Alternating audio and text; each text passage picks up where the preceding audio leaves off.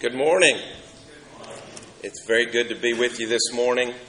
Many of you know me. I've been a member here for 5.5 years. In that time, I worked and was able to get a PhD in Old Testament.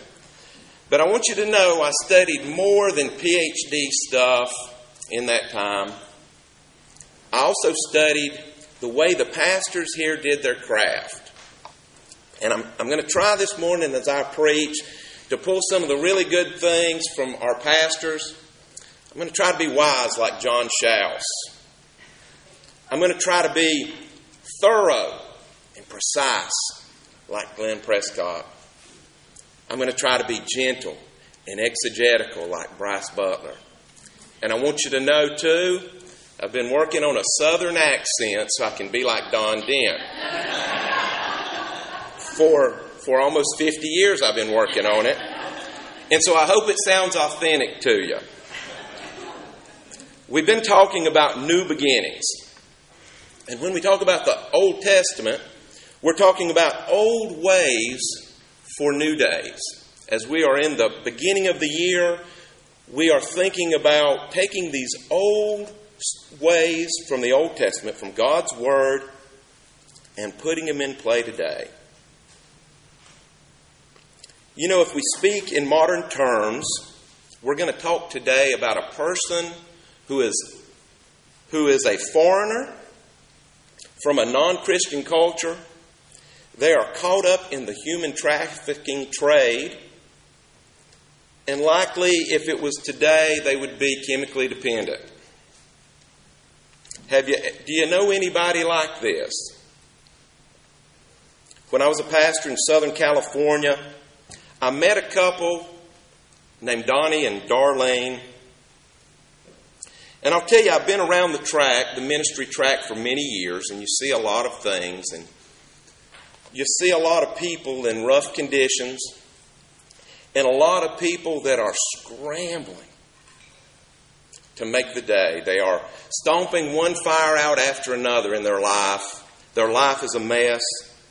And Donnie and Darlene were these kind of people. They showed up one day at my office, knocked on the door. They were driving a 1973 GMC Suburban, huge, a land ship. It was rusted out, had no hood. They had driven it from Northern California to the Southern California desert because they were at the end of their rope. They came there, they had a friend who had a cabin that he was going to let them live there. And that was all they had. They had no income, they had no electricity, and no water. They were both chemically dependent, and really whatever they could afford, they would ingest and get high. And they were tired. They were so tired. Worn. Darlene, her skin was tired and wrinkled. She only had about 4 or 5 teeth left, and they weren't near neighbors. She had been a barfly.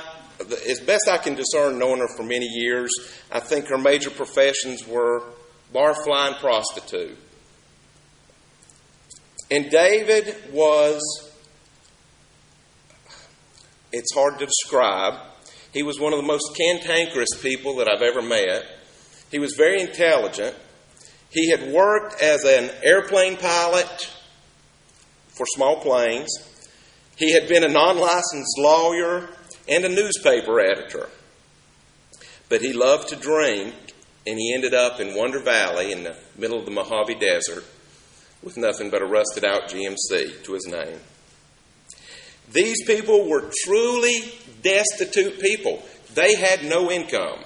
They had no government support. They had no job. And the food that they had in their GMC was what they had. Now, they told me later that they came to the church, and they told me they wanted to start coming because they felt like there may be a greater opportunity that when they did odd jobs for people in the church, that they might pay them. And I think that's a good thing. But I have to tell you having done ministry many, many years, I looked at them and I was quite skeptical about their motives.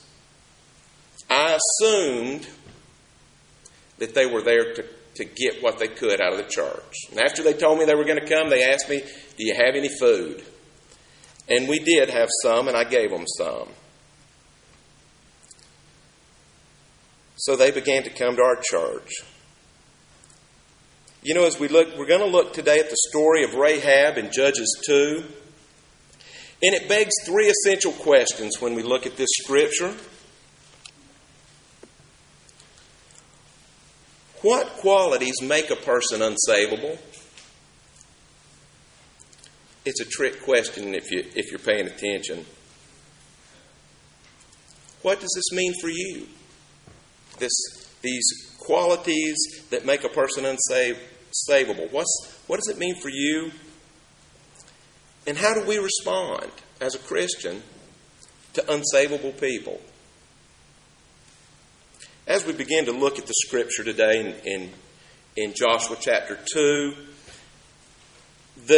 we see a person that is caught in the most difficult circumstances. Most of us cannot even imagine being in this person. And that's why I said, and why we would all say of this person, Rahab, it is very unlikely this person's going to come to faith in God. Let's be honest, we know people that don't really have a chance. You look at the condition of their life, the circumstances of their life, the choices that they make one after another. And you say, you know what? They seem to be a lost cause. Israel had been wandering for 40 years in the desert. From one water hole to the next, they were preparing to cross the Jordan. And the thing, as I look at the book of Judges, it's the most nervous book in the Bible. In chapter 1, God tells Joshua 5 times, "Buck up, boy, be strong and courageous." Their knees are knocking together. They're standing on the Jordan. They say, "We've been anticipating this all our life, and we are scared to death. We don't want to go forward. The desert wasn't so bad." And we pick it up there in chapter 2. They're preparing to cross the Jordan. Now Joshua, son of Nun, sent out 2 men from the acacia grove to spy secretly, saying, "Go view the land, especially Jericho." So they went, and they came to the house of a harlot named Rahab, and they lodged there.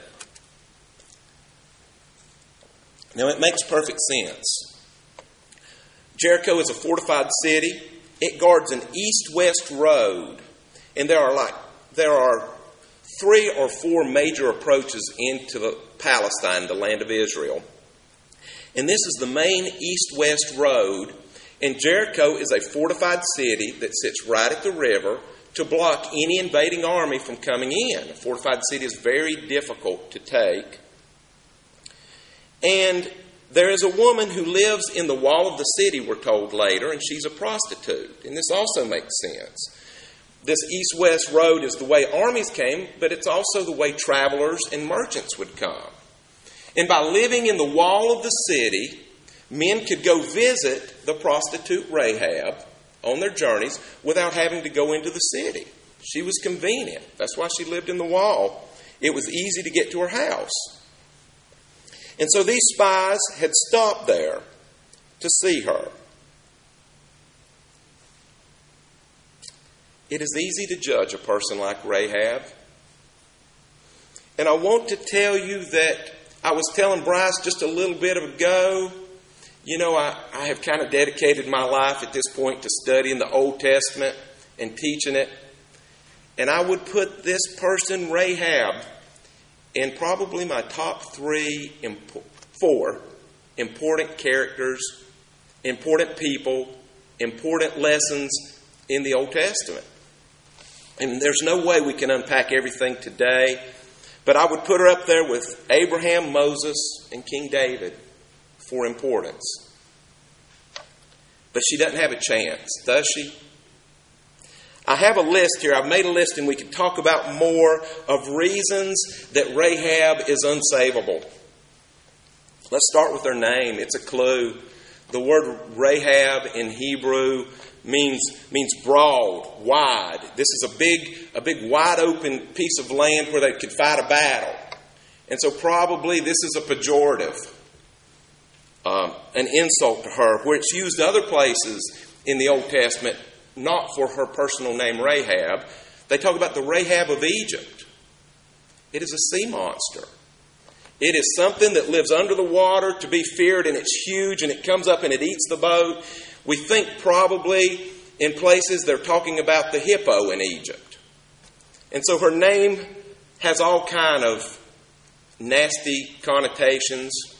Sea monster, hippo, big girl. She was a woman.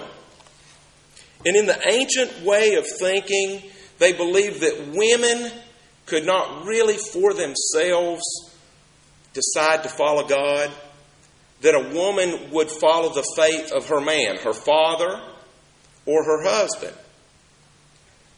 And so we see in the next strike against her that she was unmarried. She was a prostitute.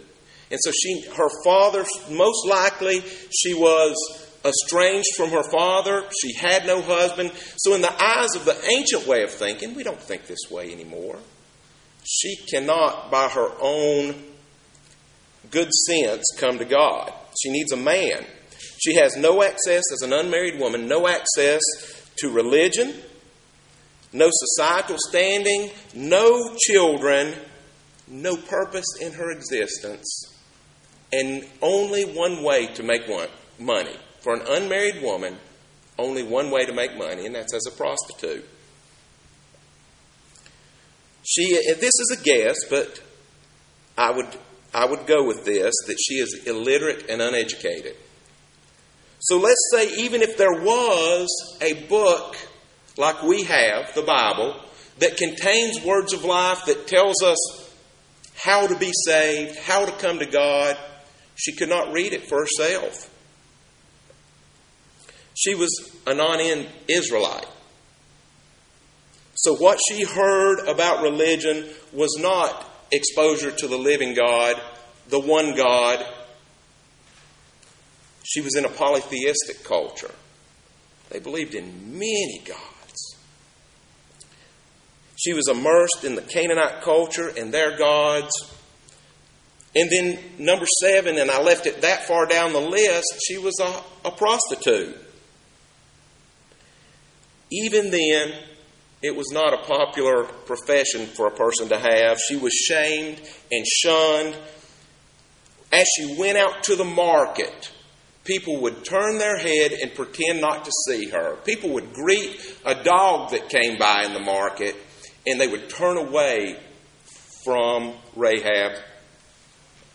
If you have worked with homeless people, what you begin to realize, yes, they want a sandwich. Yes, any clothes you'll give them is fine. But what they most want is the dignity of somebody to listen to them, to talk to them. You see, homeless people go through life with most people they meet, most people they run into, pretending not to see them. And if they see them, they scowl. Now, just for a minute, let that sink in. Rahab had nobody that was glad to see her. Because the men that came to see her, I guess in a way may have been glad to see her, but they were also disgusted at her and with themselves that they were there. It is possible that Rahab was even part of prostitution related to these polytheistic cultures. Most of the gods and goddesses had something to do with fertility, and one way that the polytheistic religions would worship would be to go visit prostitutes. So it is possible that she was immersed in a religion that way. And finally, and we could go on, she was sheltering fugitives. She was people that had come to spy her country. She was hiding them. What this author has done is painted the picture of a complete outcast.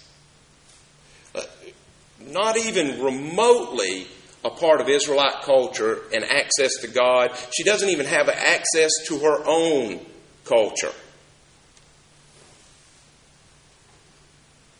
And the two men came to visit her.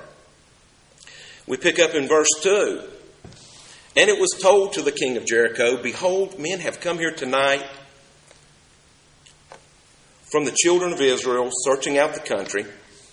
The king of Jericho sent to Rahab, saying, bring out men who have come to you, who have entered your house, for they have come to search out the country.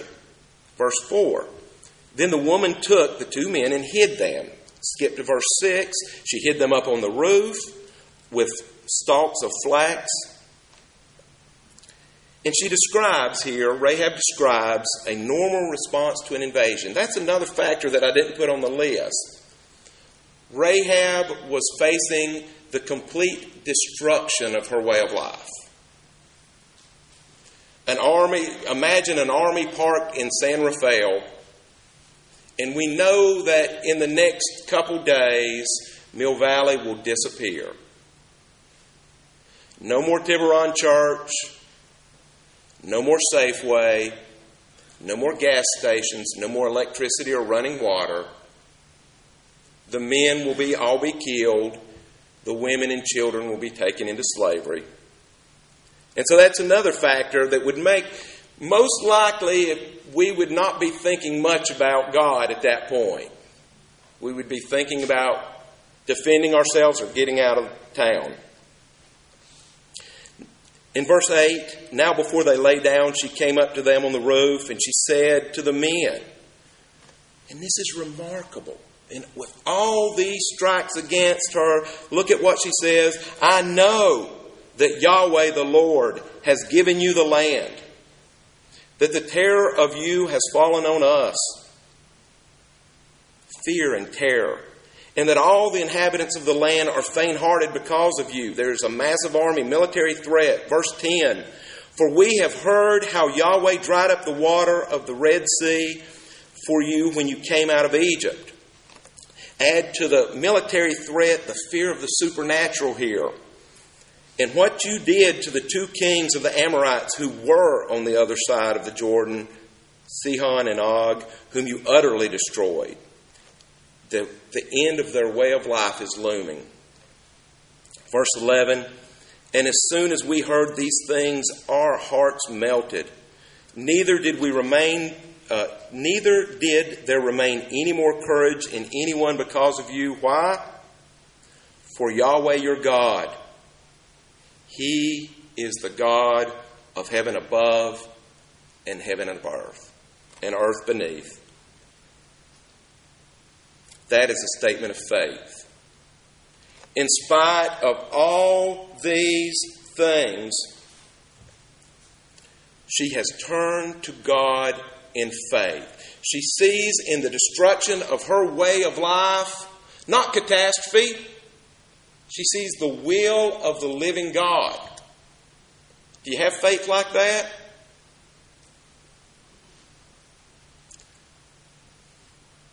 My car gets low on gas and it's almost payday and I say, where are you, God?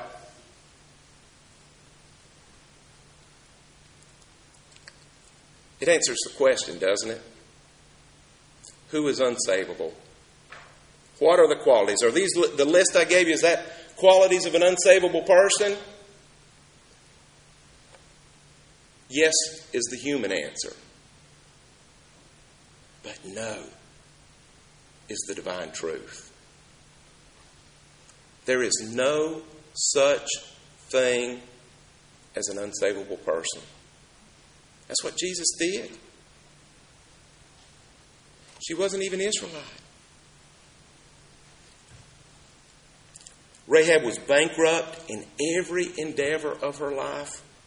She was dead-end in every opportunity. She was outcast in every crowd.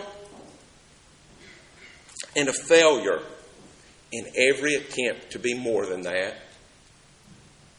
But she saw in her circumstances the hand of the mighty and living God. What character are you in this story? Are you like Rahab? Do you see God operating in the world, in the circumstances of the world, in the good as well as the bad? Are you a citizen of Jericho that is just caught up in the scramble of your life?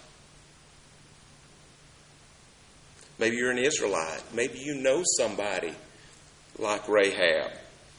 You know this divine truth. Pick up in verse 14. So the men answered her, "When Yahweh has given us the land, we will deal kindly with you and truly with you." Then she let down a rope through the window, for her house was in the city wall. She dwelt on the wall. Now, what do we know about the walls of Jericho? You see, yet again, there's a mighty symbol embedded here. She is living in the very walls of Jericho that will be the great sign that Yahweh is with the Israelite people when He completely destroys and brings down the wall. And that's where she lives. Destruction, dead end, human failure. So the men said to her, "When we come into the land, you bind this line of scarlet cord in the window through which you let us down, and," verse 19, "whoever is with you in the house, his blood shall be on our head if the hand is laid on him." Finally, in verse 21, then she said, "According to your word, so be it." She sent them away, and they departed. She bound the scarlet cord in the window as a sign of her faith. You see, she put her trust in God, and as a sign, she hung the scarlet cord. So Donnie and Darlene came to church. Darlene, who was the most like Rahab in my personal experience, she loved singing the hymns. She had been in a high school choir that had sung hymns. And she immediately, Stephen, connected with those hymns. And they were good today. Thank you so much. She connected with those, and God began to speak to her through the hymns. And within a month of showing up, she and Donnie came to see me in my office. And she prayed to receive Jesus right there in my office. She said, "I want this. I want to be saved." And Donnie rolled his eyes and talked about how ridiculous it was. Did I say he was cantankerous? They had absolutely no income. So I began to hire Donnie to do odd jobs at my house. And I was a bivocational pastor. I did contracting. I would hire him to go with me. And I began to talk to him about Jesus, and he loved it. You know why? Because he could argue with me. And he argued with me. I estimate, and I am not a fast gospel presenter. I got to warm up and get some momentum and go and tell stories. And I don't just paint a picture. I paint the wall behind it. And so God blessed me with Donnie. I estimate I shared the gospel with him about 60 hours. In fact, one time we were hanging drywall in a house, and we got into a heated discussion about the gospel, and the woman of the house came and said, "Is everything all right?" She thought we were about to come to blows, and I said, "It's okay. We're talking about the Bible." And he loved it. He delighted. He told me. And he would argue. Well, at some point, I got tired of arguing with him. Because I knew he loved it and he was delighting in it. And at some point, I just said, "You know what? I have said all I can." Once I hit his loop about a third time through, and he was repeating himself. So we've already talked about that. And I must admit to you, I said, "Well, this is a hard case. I give up. I've done what I can. I release you, Donnie." And he called me on Monday, Thursday, 2006. He said, Rex, I just got saved. He said, I had asked God for a sign, which I knew he was from a Catholic background. He was an atheist. And he said, I asked God for a sign if he existed. And as the sun went down in Wonder Valley, it's in the high desert of Southern California, the sun went down between two peaks in a V. And as it did, it formed a cross. And the North Star capped the cross. And he saw it and he said, there is a living God. And he got down on his knees by himself. And he asked Jesus to come into his heart. He came forward that Easter morning.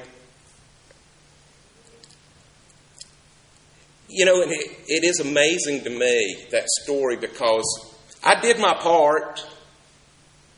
I did 60 hours. And then I gave up. You know why? Because I'm a human. And God saved him anyway. And God said, Rex, you did your part, but I'm the one that saves him. I'm the one that saves him, not you. It was a good lesson for me. 2 weeks to the hour after Donnie accepted Christ, they found him dead on the side of the road.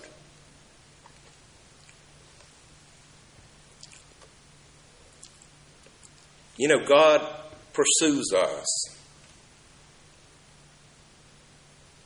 Rahab had the same story.